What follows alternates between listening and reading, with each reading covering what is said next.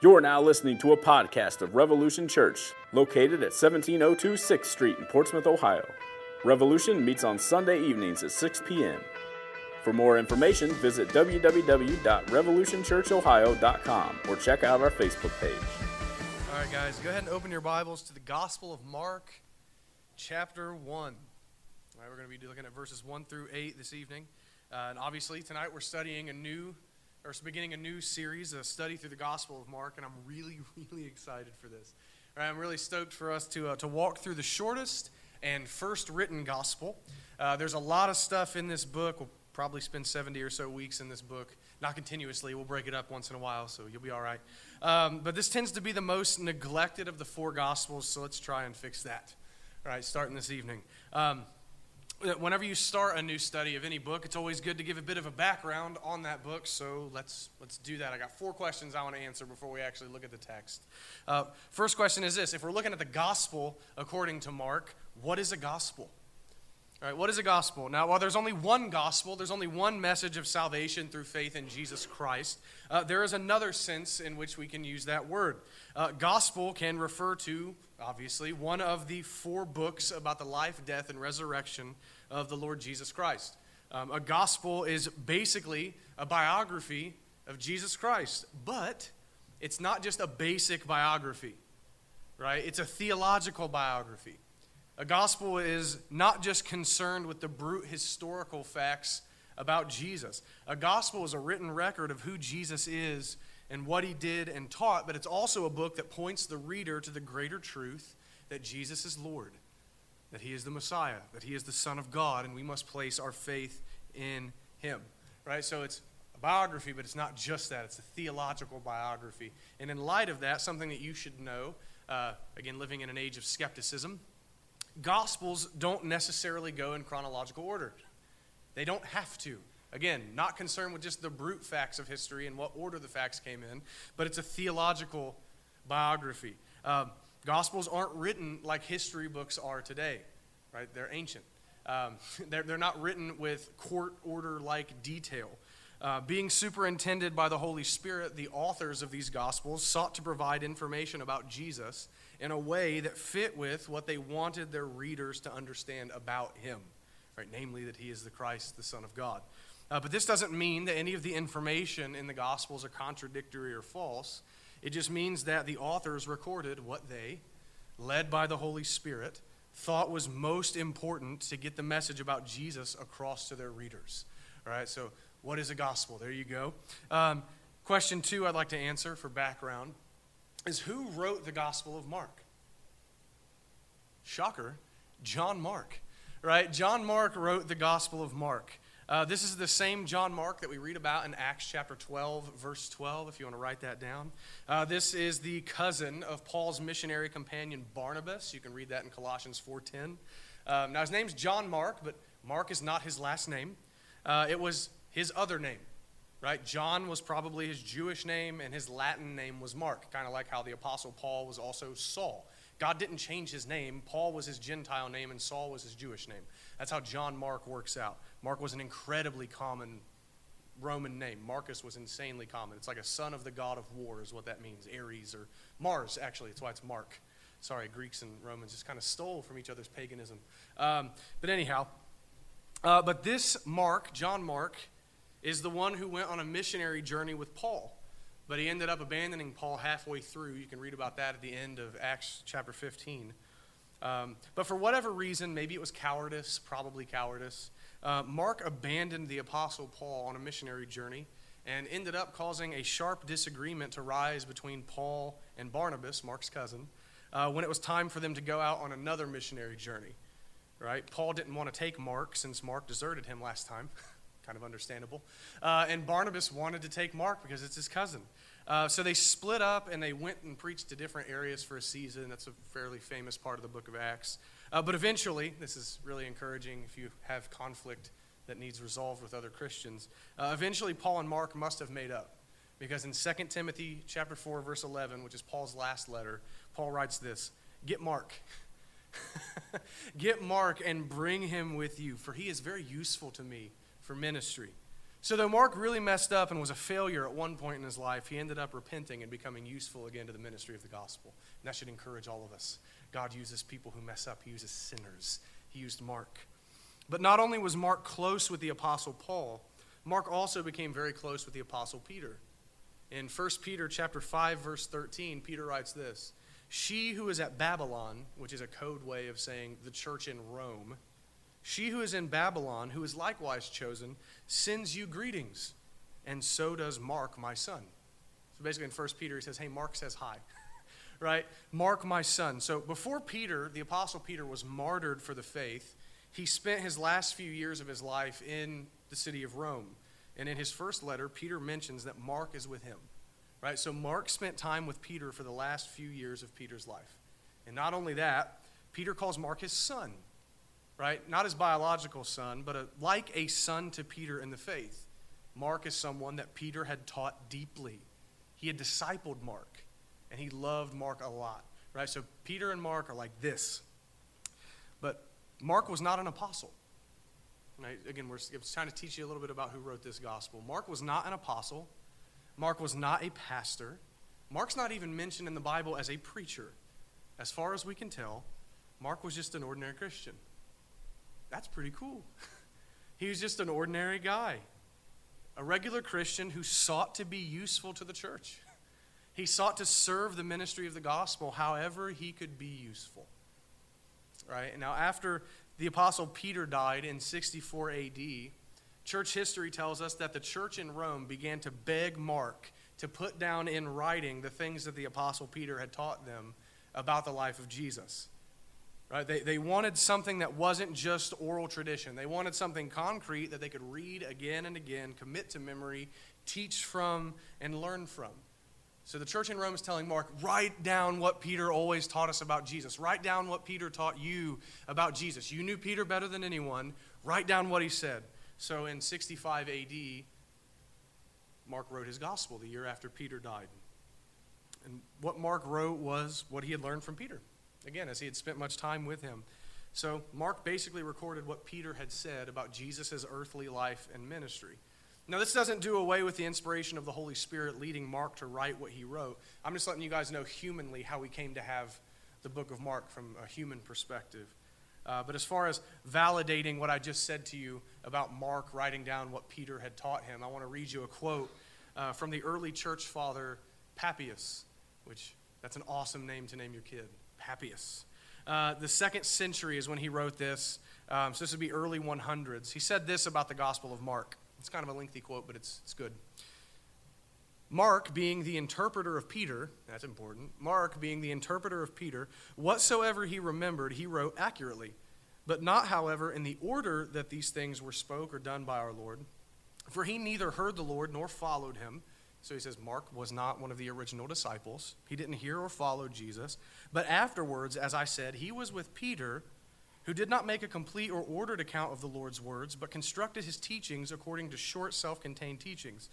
So Mark did nothing wrong in writing down single matters as he remembered them, for he gave special attention to one thing, of not passing by anything he heard and not falsifying anything in these matters. And Papias said that he wrote that, being told that by John the Apostle, is what Papias claimed, is that John told him. Mark wrote down what Peter told him, and this is good. All right, so Papias wrote that in the early 2nd century. And if I could sum all that up, it's Mark wrote what he remembered Peter saying.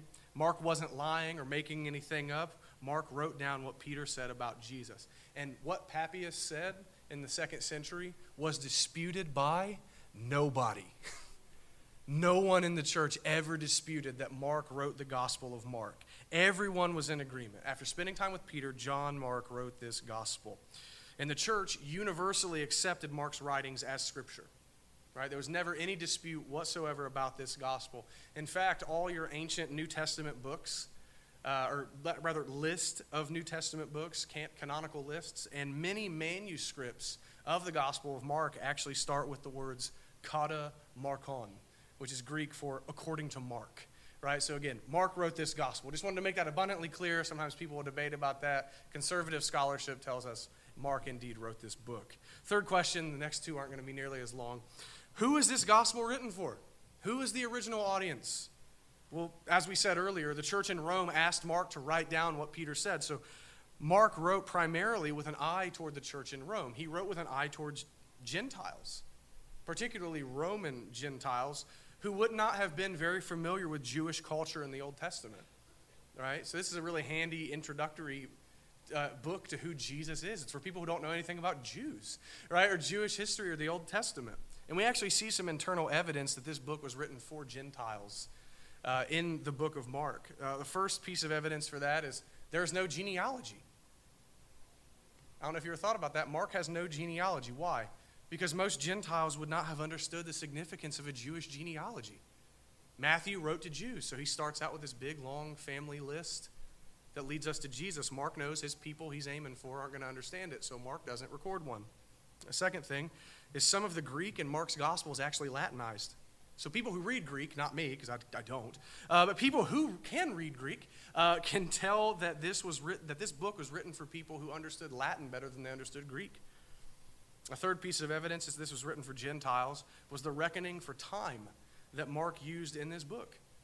Mark's time is a Jewish understanding, or rather a Roman understanding of time instead of a Jewish understanding in time.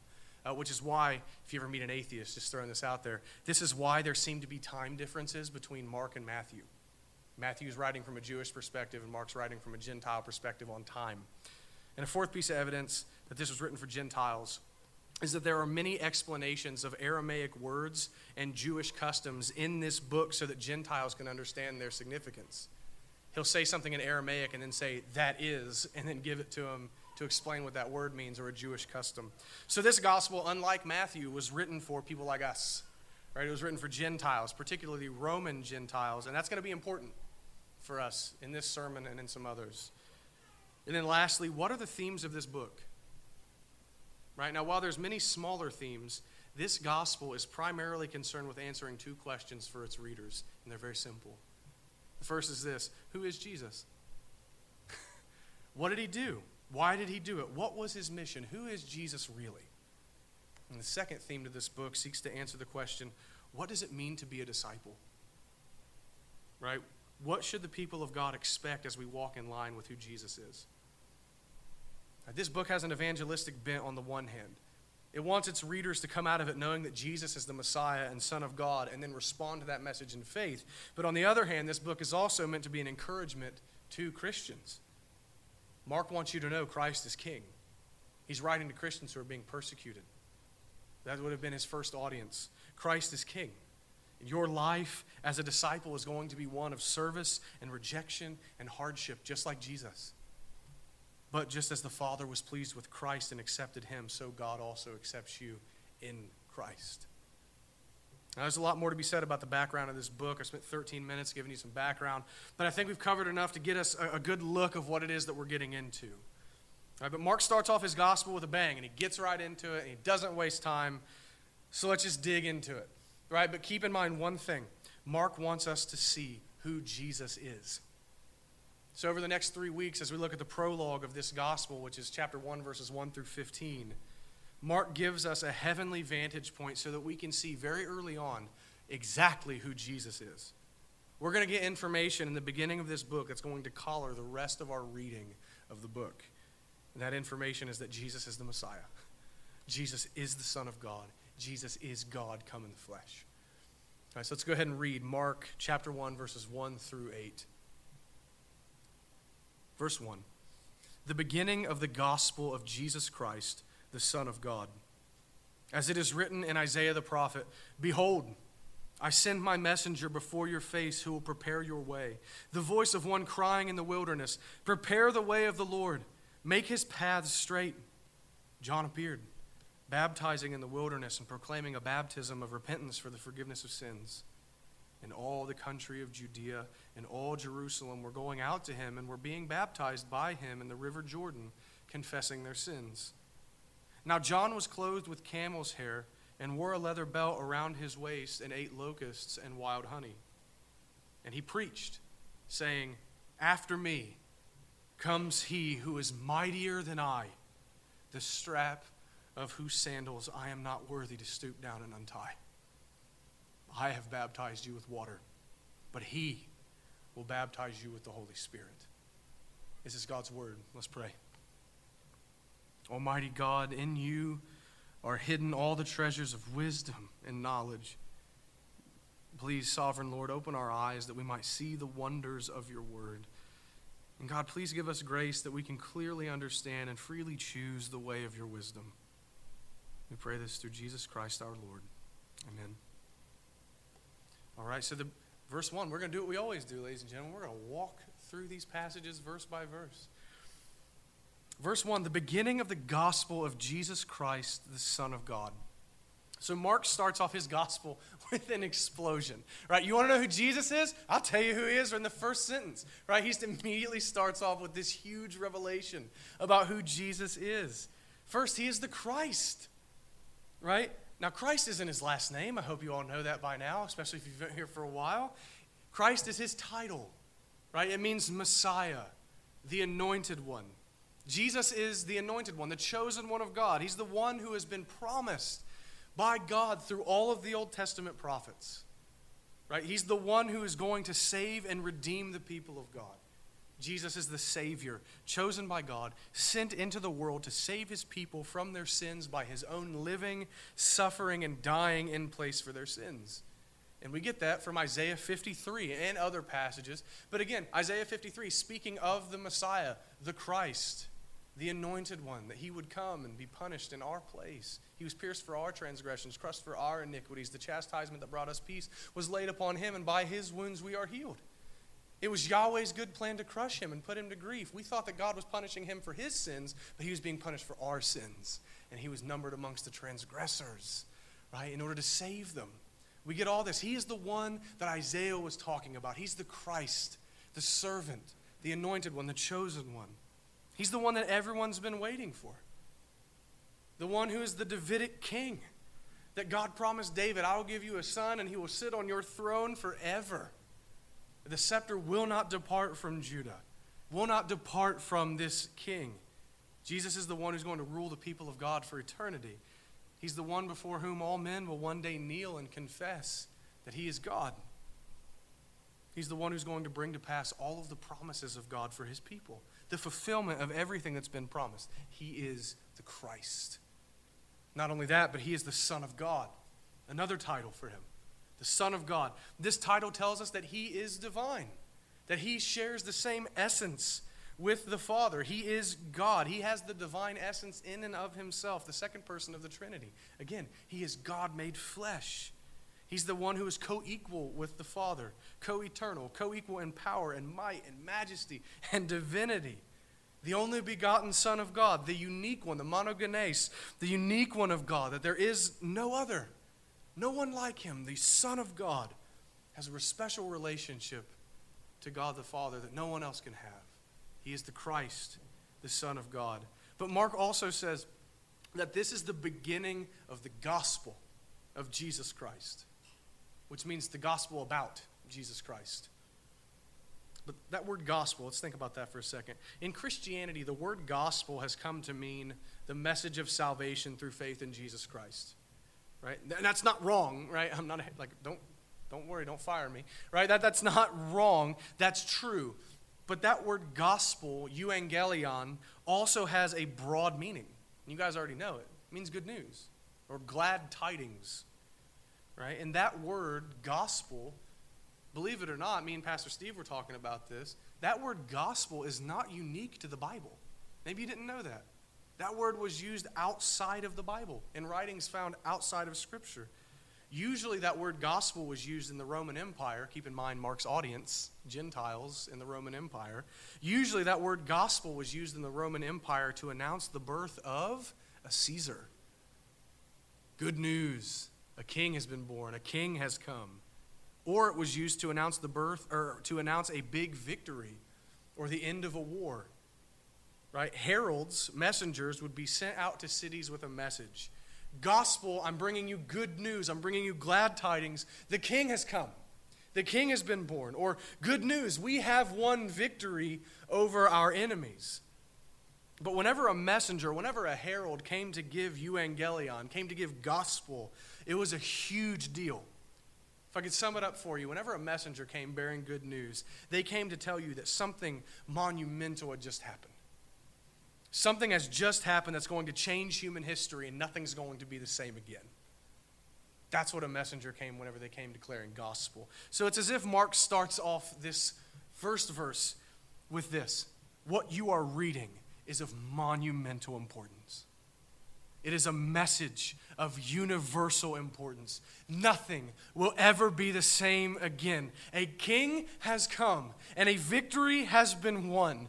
Good news has come to the world, and this good news centers on and is about Jesus, who is the Messiah, the Son of God. Mark starts off this gospel with an explosion of information that should make us excited. Something has happened, ladies and gentlemen. Something has happened. But Mark says that this is the beginning of the good news.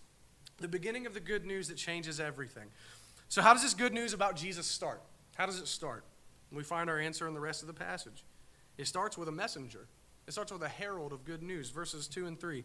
As it is written in Isaiah the prophet, "Behold, I send my messenger before your face who will prepare your way. The voice of one crying in the wilderness, prepare the way of the Lord. Make his paths straight." Now, real quick, before we actually dive into what those verses are saying, I'm trying to prepare you guys, I guess, to get into some apologetic endeavors, or if you ever hear someone, an unbeliever, gainsaying against the word of God, I want you to know this. Mark says that quote is from Isaiah. It's actually a quote from Malachi 3:1 and Isaiah 40, verse 3. Verse 2 is from Malachi 3, and verse 3 is from Isaiah chapter 40. But that doesn't mean that Mark got it wrong. Right? I want to make something clear. It was actually fairly common back then to quote two sources that spoke about the same topic, because they're both speaking of the messenger who's going to come before the Messiah comes. It was very common to quote two different sources talking about the same thing, but then attribute that quote to the most famous of the two sources. All right, to sandwich something together and then attribute it to the famous one. And Isaiah is the most famous Old Testament prophetic book about the Messiah. Right, so Mark knew by inspiration of the Holy Spirit that both passages are speaking of the same messenger and the same message that he would preach, but he knows Isaiah is the most famous prophet, so he attributes the quote to Isaiah. And furthermore, some other manuscripts just say, "as it is written in the prophets," and don't mention Isaiah. But I just wanted to go ahead and tell you that since our translation mentions Isaiah there. But what do the prophets say, more importantly? What do the prophets say? They say that before Messiah comes, God's going to send a messenger before him. We see that in verse 2. "Behold, I will send a messenger before your face to prepare your way." It's as if God the Father is speaking to Jesus Christ saying, "I'm sending your messenger. Someone's going to come before you." So God promises there's going to be a prophet come and preach to the people, a messenger, a divinely sent messenger. And that prophet's going to be forerunner to the Messiah. He's going to come immediately and prepare the way for the Christ. And prepare the way, if you ever wonder what that means to announce. Just to announce the imminent coming of Messiah. To call the people to turn back to God, because God is about to fulfill his promises to send the Savior. So again, keep in mind, from a Gentile Roman perspective, just like an earthly king would have heralds and messengers go out before him to announce that he's coming, so also would the King of Kings, the Messiah, have a messenger go out and announce that he is on his way. Beautiful thought. The King of Kings is coming. And this messenger would be found where? A voice crying in the wilderness. He'd be found in the wilderness, and he would be preaching, "Prepare the way of the Lord, make his paths straight." Now that quote is taken from Isaiah chapter 40, verse 3. And I would recommend you in your private reading to go and read Isaiah chapter 40. I think particularly verses 1 through 7 is the full context. But it's really interesting what's being said when you look at Isaiah 40. But for the sake of time, I won't read it to you. I'll summarize it. In Isaiah 40, God is comforting his people who are in exile. And he starts out in verse 1, "Comfort, comfort my people." Right, so God is announcing something good to his people who are in exile. And he goes on to tell them, "I have pardoned your iniquities. I have forgiven your sins. Be comforted. I am about to bring you out of exile, and I'm coming to do it myself. And all flesh will behold my glory." Right, so that's the context that this "prepare the way of the Lord." is being quoted in. That verse quoted, prepare the way of the Lord, is actually in Hebrew, prepare the way for Yahweh. Right, that's God's name. Prepare the way for Yahweh. So the prophesied messenger is going to be in the wilderness proclaiming, make yourselves ready. God himself is coming. And he's bringing us forgiveness. He's bringing forgiveness for us. And there's going to be a new beginning for the people of God. And everyone is going to behold his glory. God is about to fulfill his promise to send a redeemer. What a thought that Yahweh is coming. And he doesn't come in wrath. He comes, comfort, comfort my people. Your sins are pardoned. You're forgiven. I'm coming to bring you out. He's coming to bring us out of spiritual exile and forgive our sins. And this is all spoken of our Savior, obviously, the Lord Jesus Christ. And nothing could be more accurate. Is he not the Savior of his people? Indeed, he came and brought us out of our exile, just as we looked last week. And God spoke all these words saying, I am the Lord your God who brought you up out of the land of Egypt, out of the house of slavery. Just as God brought us out of our spiritual Egypt, we see Christ is going to bring us out of our spiritual exile. Is that not the gospel? Is that not good news for us? Indeed, he has accomplished the forgiveness of our sins. He's taken us who were far from God and in exile and brought us to the Father's side. This is beautiful. Promised long before he came through the prophet Isaiah. But the promises of God are always sure to come to pass. We know how this story ends, I hope. That Messiah comes. But now we come on to the fulfillment of this prophesied messenger, this prophesied prophet. The messenger is promised, and now we read in verse 4, John appeared, baptizing in the wilderness and proclaiming a baptism of repentance for the forgiveness of sins. So just as the prophets had promised, John appeared. Do you realize how monumental that was? We're so familiar with the story. Well, of course, John comes. Jesus' cousin, John, he comes preaching, right? We take that for granted, but if you were a Jew back then and you knew your Old Testament, this was huge. This was absolutely astounding. This is God's prophesied signal that the kingdom of God is at hand. Right? John is God's signal that the fulfillment of the Old Testament promises about the Messiah are right about to happen. He is the signal. He's the herald. He's the one who comes immediately before the Messiah comes. He's the forerunner. The redemption of the people of God is about to happen. That's why Mark says this is the beginning of the gospel. This is the beginning of the good news.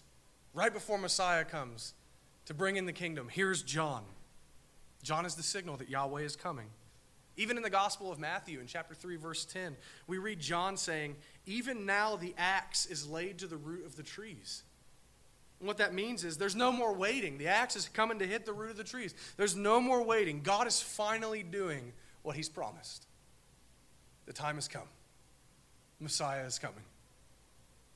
But I want you to notice something. I don't want us to skip over this. John is where? He's in the wilderness. And that is really significant. This is super significant. There's a wilderness theme of sorts in the Bible that I don't want you to be unaware of. Right? This really blessed me in my study. I thought you guys would think this is great. John's in the wilderness preaching Messiah is coming and things are going to change. And in the Bible, the wilderness is where new beginnings happen. It's where covenants are made or where covenants are renewed. Right? Whenever God led Israel out of Egypt, he led them to the wilderness. He led them to Mount Sinai. And in the wilderness, he gave them the law. And he formally established the old covenant with them. Right now, Elijah, another example, at Mount Carmel, which is in the wilderness, renewed the old covenant after his run-in with the prophets of Baal. Right? The wilderness is a place of covenant. The wilderness is a place of beginning. So it is not by accident that it was prophesied that a voice would cry out in the wilderness, prepare the way of the Lord. It's not an accident that John is preaching about the Messiah in the wilderness. John was preparing the people of God for a new covenant. He was preparing them for a new covenant. And that's exactly what was coming in the Lord Jesus. The new covenant, the covenant of grace was coming. The covenant that had been promised since Genesis 3 and had been foreshadowed by all the other Old Testament covenants and priesthoods and prophets was finally coming to pass. So though all people have always been saved by Jesus in the new covenant of grace, it was about to be formally ratified in the blood of Christ. It was about to formally, finally come. There was a new beginning about to happen for God's people, a new covenant, a better covenant established on better promises with a better mediator was about to happen. And that's why John's out in the wilderness preaching. John's out there in the wilderness compelling people to join him in repentance and celebration for what God was about to do among his people. I want you to see again, God is keeping his promises. He's keeping his promises. This really is good news. And sometimes we don't see that as part of the gospel, do we? Like sometimes we so narrow the gospel down to where it's just about me not going to hell. Right? And that's a beautiful, awesome part of the gospel. But we forget that part of good news is that God is faithful to do everything that he has promised he will do. He promised a forerunner. He sent John. He promised the Christ. He sent Jesus. He promised us a salvation. Christ lives and dies and is raised from the dead. Part of the gospel is that our God is a faithful God. His promises to you, Christian, are more certain than the sun rising in the morning. God is faithful. So I don't know what you might be dealing with right now. I don't know where you're at in your life personally, but just a quick point of application that we're going to hit again at the end. You can trust him. He's never lied. Everything he's ever promised, he's done. And if he's not done it yet, then it's certain to happen based on his past faithfulness. He will be faithful to you, Christian. You can trust him. He will save you from your sins. He will be God to you. He will see you through the trials of life. He will indeed do everything that he says. This is good news for us. God is faithful to his word. But John's out in the wilderness, and he's calling people to repent. Right? And he's telling them to prepare themselves for Messiah's coming. Now, contextually, Israel had basically fallen into apostasy for the most part. Right? The religious leaders were mainly corrupted. Right? The high priest was certainly as corrupt as you could possibly be. The Pharisees ruled the day and added their traditions to the law of God. Jesus eventually himself says, you have God's name on your lips, but your heart's far from him. There are very few true believers left in Israel. And we'll see that in how Jesus is rejected through most of his ministry and how the crowds cry out, crucify him. There are few actual believers left. So John is out in the wilderness preaching and telling people to repent. Repent of their sins. He's calling them to turn their hearts back to God, to trust in him, believe his promises, and then reform their lives in keeping with their repentance. That's why he says, bear fruit in keeping with repentance. He says that in Matthew 3. John the Baptist does. The people of Israel in general needed a heart transformation. They needed to turn back to God and be forgiven for their sins, and that's what John was telling them to do. He was saying, repent and prepare for the coming king. Turn your hearts back to God so that you'll be forgiven and be part of the kingdom that Messiah is bringing you. He's calling them to repentance. And those who repented and confessed their sins were baptized by John. Now this would have been a really, really weird thing for the Jews. Right? Baptism was not really part of Judaism. Right? It was so weird that John was baptizing people that they gave him the name the Baptist. Right, or the baptizer, if we're going to be honest. Right? How cool would that be if our actual group was mentioned in the Bible, like the Baptists? But anyway, he's John the Baptizer. That's really weird for Jews that they would be baptizing. But there was one baptism ritual for Gentiles who converted to Judaism. Right? It symbolized their being cleansed by God from their old lives and making a clean break with their paganism and starting again as the people of God. But Jews didn't receive baptism. Like, you just didn't do that. Jews were part of God's people by nature of their birth according to the old covenant. So the fact that John was out telling both Jews and Gentiles that they needed to repent and to be baptized would have been incredibly offensive to many Jews in that day. John was essentially saying, you're all sinful. There is no distinction. You're not any better than the Gentiles. All of us must repent and turn back to God. All of us must make a break with sinful living and make ourselves ready for the Messiah. Being born to Jewish parents wasn't going to save them. He's telling them God is just and he only forgives the repentant. So repent and live. Prepare yourself. But why did John baptize? We'll get into this more next week, I'm sure. But John's baptism was symbolic of the forgiveness that the people needed. In their baptism, the people were symbolically saying, I need to be forgiven by God. I need a new heart. I'm a sinner and I'm repentant. John gave them a symbol that fit their confession. Right? He gave them a symbol that fit their confession of repentance. It was just an outward ritual, right? Similar to our baptism. I would say our baptism is more significant, but it was similar. But just like our baptism, John's baptism didn't save them. Right? John wasn't teaching baptismal regeneration like the Catholics. Right? They still had to repent and turn to God in faith, just like we do. The baptism that John gave them was a foreshadowing of something greater that was to come. It was an outward expression of what the people needed to happen internally. They needed spiritual renewal. And that's what their baptism, or the baptism of John, pointed them to. You need something greater than this. You need an internal spiritual renewal. Verse 5. And all the country of Judea and all Jerusalem were going out to him and were being baptized by him in the river Jordan, confessing their sins. Now John was clothed with camel's hair and wore a leather belt around his waist and ate locusts and wild honey. This part of the text probably seems strange to most of us, right? Like Mark decides to describe John, but he only tells us what John wears, where he lives, and what he eats. It's usually not how you describe somebody, right? What's Farhad like? Well, he lives in my house, loves spicy food, likes to wear nice clothes. I don't know what else to tell you about the guy, right? Like, it's kind of a funny way to describe somebody. And that may seem strange for us until that we realize all of the things said about John tell us that he's a prophet. This blew me open. Like, this blew my mind. His clothing made out of camel's hair is meant to remind us of Elijah, the prophet. Because the Old Testament says that before Messiah comes in Malachi chapter 4, there's going to be a prophet come in the spirit of Elijah. Elijah would come. 2 Kings, I believe it's 2 Kings, chapter 1, verse 8, says, Elijah wore a garment of hair with a belt of leather about his waist. That's what John was wearing. Right? Elijah kind of set the fashion trends for prophets. Right? Like wearing harsh, fairly uncomfortable garments made out of animal hair with a leather belt around your waist kind of became like the uniform for a prophet. Right? And this is actually why Jesus says, beware of wolves in sheep's clothing. He's not talking about a wolf that pretends to be a sheep. He's talking about false prophets who dress up like true prophets. Not a wolf pretending to be a sheep, but a false prophet dressing up and acting as if he's an actual prophet of God. Beware of those people. So again, John's wearing the uniform of a prophet. So he dresses like a prophet, and he preached in the wilderness. And the wilderness is generally where prophets did their work.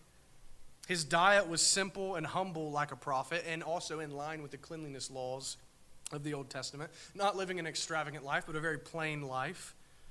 He called the people to repent like a prophet. All of the details about John are meant to show us that he is a prophet, a humble, plain man that speaks on behalf of God.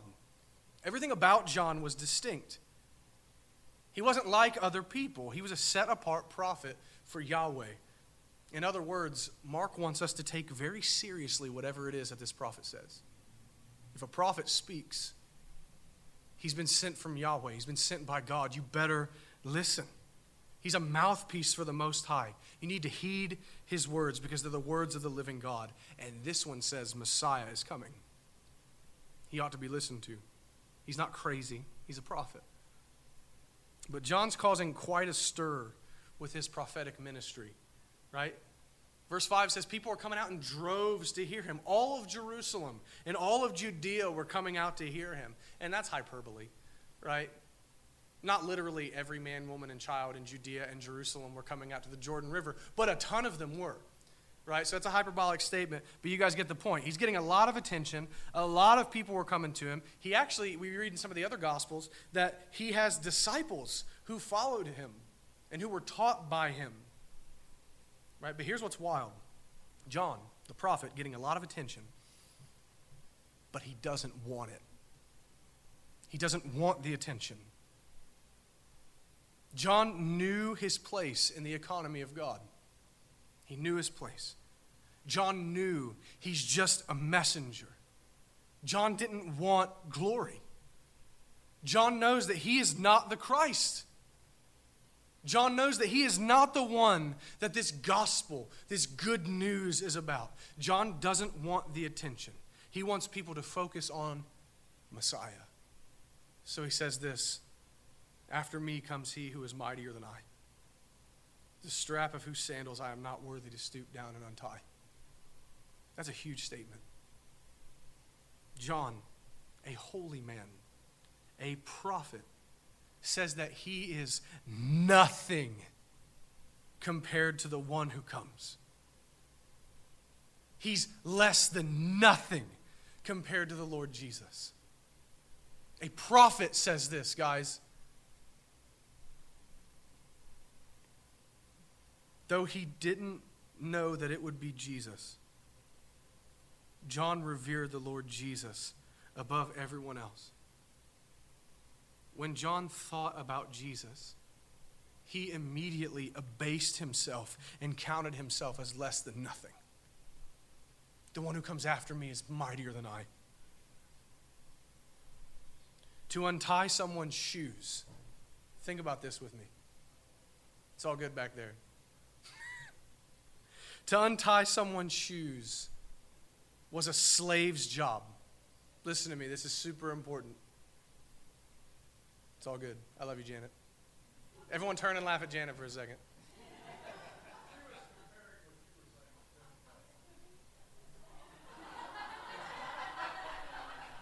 Tim Keller might be smarter than me, but he will not preach a better gospel than me, ladies and gentlemen. But whenever John thought about Jesus, he immediately abased himself and counted himself as less than nothing. Right? He says, I am not worthy to stoop down and untie his shoes. This was the most riveting thing for me to learn this week studying this passage. To untie someone's shoes was the job of a slave, but not just any ordinary slave. If you were the slave that untied your master's sandals, you were absolute scum. You were the lowest slave that master had. You were the lowest of the low. There's actually a rabbinic tradition, this isn't in the Bible, but a rabbinic tradition that said that Jewish slaves were not to be made to untie or carry their master's sandals. It was too low and degrading of a job for even a slave to take off someone else's sandals. Jewish slaves weren't supposed to do it. And yet here, John says that Jesus is so much mightier and greater than he is that John is not worthy of doing that job.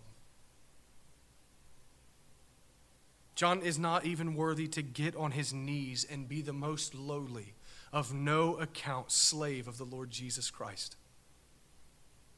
John is not worthy to serve him. He's not worthy to be a servant. I hope you guys can see what John is saying about Jesus. He is no ordinary man. He is no mere prophet. He is no mere king. He is unlike anyone that you have ever heard of or seen before. John, a prophet who would not have counted any man as special. Consider, John calls out religious leaders, priests, common people, kings. He doesn't care. But then whenever he thinks of the Messiah, when he thinks of Jesus, he says, he is mightier than I, and I am not worthy to do for him the work of a slave. I'm literally not worthy to serve him. And who could be higher than a prophet? I would argue that only God is mightier than a prophet sent by God. The one who comes after John is not an ordinary man. He's the Son of God.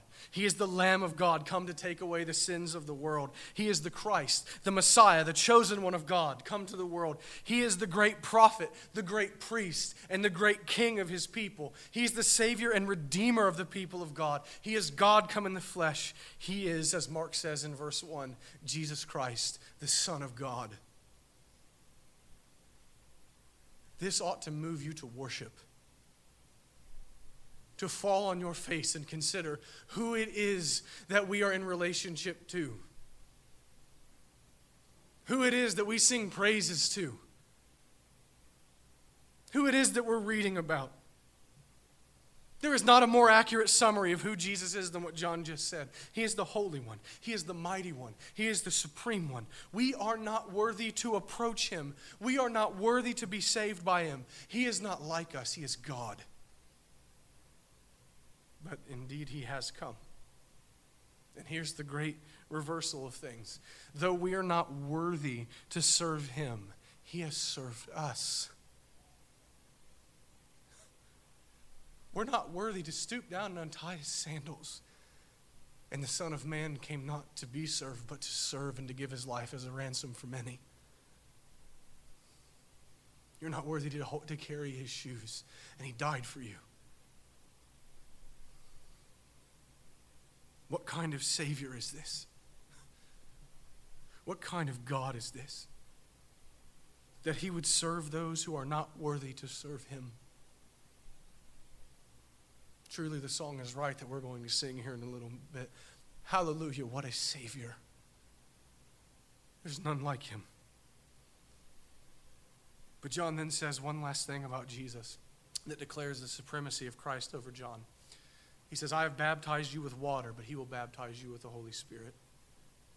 Simply put, John is confessing that what he did in baptism was give a symbol of the need for repentance, to give a symbol for the need of forgiveness of sins, to give a symbol for the need of a new heart. But that's all John himself can do. John can only administer an outward symbol. He cannot actually give what it represents. He is not the Messiah.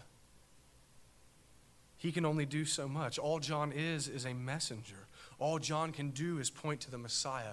But Jesus will give you the reality of the symbol. I baptize you in water. He baptizes you with the Holy Spirit. John can only put you in water, but Jesus can transform you internally. John can only call people to repent, but Jesus can actually grant you repentance. John can only tell people you need your sins forgiven, but only Jesus can actually grant you the forgiveness of sins. Only Jesus can send his Holy Spirit and give you new life. Only he can give you the new birth by sending his Spirit to you. He can actually bring you cleansing and renewal and spiritual rebirth. And only God can give the Holy Spirit. John says he will give it to all who come to him, that Christ will.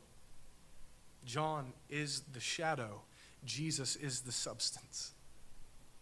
Look to him and put your trust in him. But real quick, 3 points of application very quickly. The first is this. I want you guys to know that you can trust God. You can trust God. He promised the forerunner, and he sent John. And we know how the story ends. Our God and Father sent the promised Messiah. He sent the Lord Jesus to save us from our sins, as he had promised. So as I said earlier, if you're here this evening and you're wondering if God will indeed be all to you that he promises, will he be sufficient for you in the midst of your need? Will he comfort you in all of your sorrows? Will he give you strength to face whatever trial might be looming in the distance? Will he give you the grace to get past whatever may have happened in your past? Will he help you? Will he see you through your difficulties? Will he preserve you? Will he save your soul and bring you to heaven with him? If you're wondering, can I trust God? I want you to look to the Messiah who has come into the world and see that God is faithful. He promises you those things. He will do it. He's not a man that he would lie, nor a son of man that he changes his mind. Has he not spoken, and will he not do it? You can trust him. There will not be a single promise of God that he will not fulfill.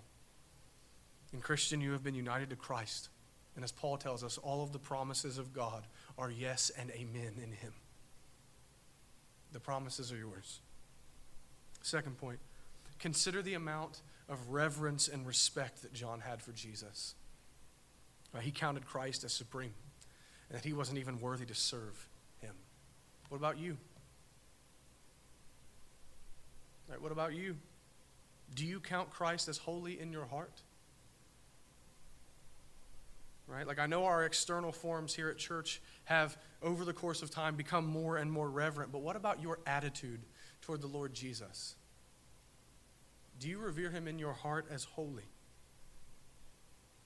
I think sometimes we give an outward showing of respect, but inside we have become so comfortable with the idea of Jesus that we treat him as something common.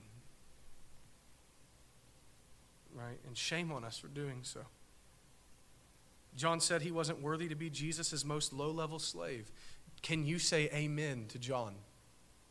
I'm not worthy to serve him. Can you say amen to John? I'm not worthy of being a Christian. Or do you think that Jesus owes you something? Do you think that you actually deserve to be a Christian? Do you think that you actually deserve the salvation that Christ has brought to you? Or do you abase yourself with John and say, I'm not worthy of carrying his shoes? If your heart doesn't beat with John in humility, submission, and reverence for Christ, then you need to repent. Consider who Jesus is and the forgiveness of God that's offered to you. Repent and view Christ as John viewed him. And lastly, we ought to rejoice. I love telling you guys that this is an application. Rejoice. The Bible doesn't always tell you to do something. Sometimes the Bible says, believe something and be joyous over it. Right? Rejoice. Though, like John, we aren't worthy to be servants to the Lord Jesus, God has granted us the gift of faith so that we indeed have become slaves to Christ Jesus. You should rejoice in that. Should you be a Christian? No. There's nothing in you. You're not worthy of it. Forget all the junk you see online all the time. You're worthy. No, you're not. But God has made you a slave of him anyway. By grace. You should rejoice that God has united you to Christ. And not only slaves, but God has allowed us to become children of God through Christ. John chapter 1, verses 12 and 13, but to all who believed on him and did receive him, he gave them the right to become children of God. Not only slaves, but a son. So though we are unworthy sinners, God has blessed us with grace upon grace and called us to his Son. He's united us with him, given us every spiritual blessing with him. So we ought to rejoice in the kindness of our God and the salvation that he has brought us in Jesus Christ our Lord. This should make you smile. This should comfort you no matter how hard things are. I am not worthy to untie his sandals, but not only am I a slave to him by God's grace, but I'm a son of God through him. We're unworthy, but the one who is worthy has served us and saved us in spite of us. So may we praise him and serve him in joy and in reverence and in gratitude. Let's pray. Our great God and Father, we thank you for fulfilling your promises of sending your Son to live and die and be resurrected on our behalf. We praise you for this good news that we have received, that John was a herald of, that we are now heralds of. Christ has come and he saved his people. God, I pray you'd grant us humility, that we would think of ourselves like John thought of himself. That you grant us faith to believe that your promises are true and that you'll be faithful to us as you were to every other promise you've ever made. Lord, I pray that you give us hearts full of joy as we consider the great grace that you've extended to us. Your sovereign grace. You've chosen people who are absolutely unworthy to know you through your Son. We rejoice in that and we praise your name. We pray all this in the name of the one that we've just spent all this time thinking about, the Christ, the Son of God, our Lord Jesus. Amen.